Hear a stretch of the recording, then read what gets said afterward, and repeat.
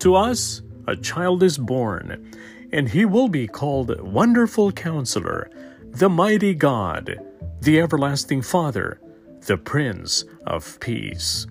That's Isaiah chapter 9, verse 6.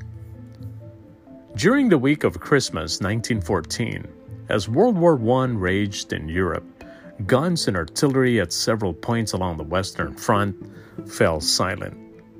It has been reported that roughly 100,000 British and German troops participated in informal ceasefires, especially on Christmas Day.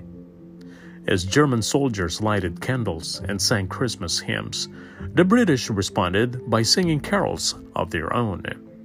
Mass fraternization in no man's land followed, and some groups exchanged Christmas presents while others played impromptu games of soccer.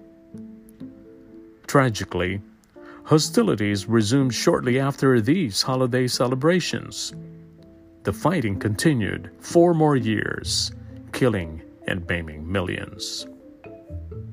Against the background of humanity's wars, our passage for today comes across as both striking and hopeful. Looking forward to the coming of Jesus, the prophet Isaiah calls him the Prince of Peace. When Jesus came to live among us, he broke down the walls of hatred that separate us from God and from each other. His death on the cross was the ultimate payment for peace.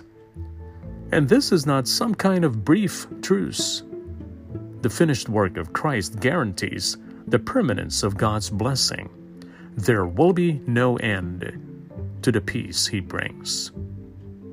Do you know the Lord's eternal peace? Let's pray. Lord God, fill our hearts and lives with the assurance of your eternal peace. We pray in Jesus' name. Amen.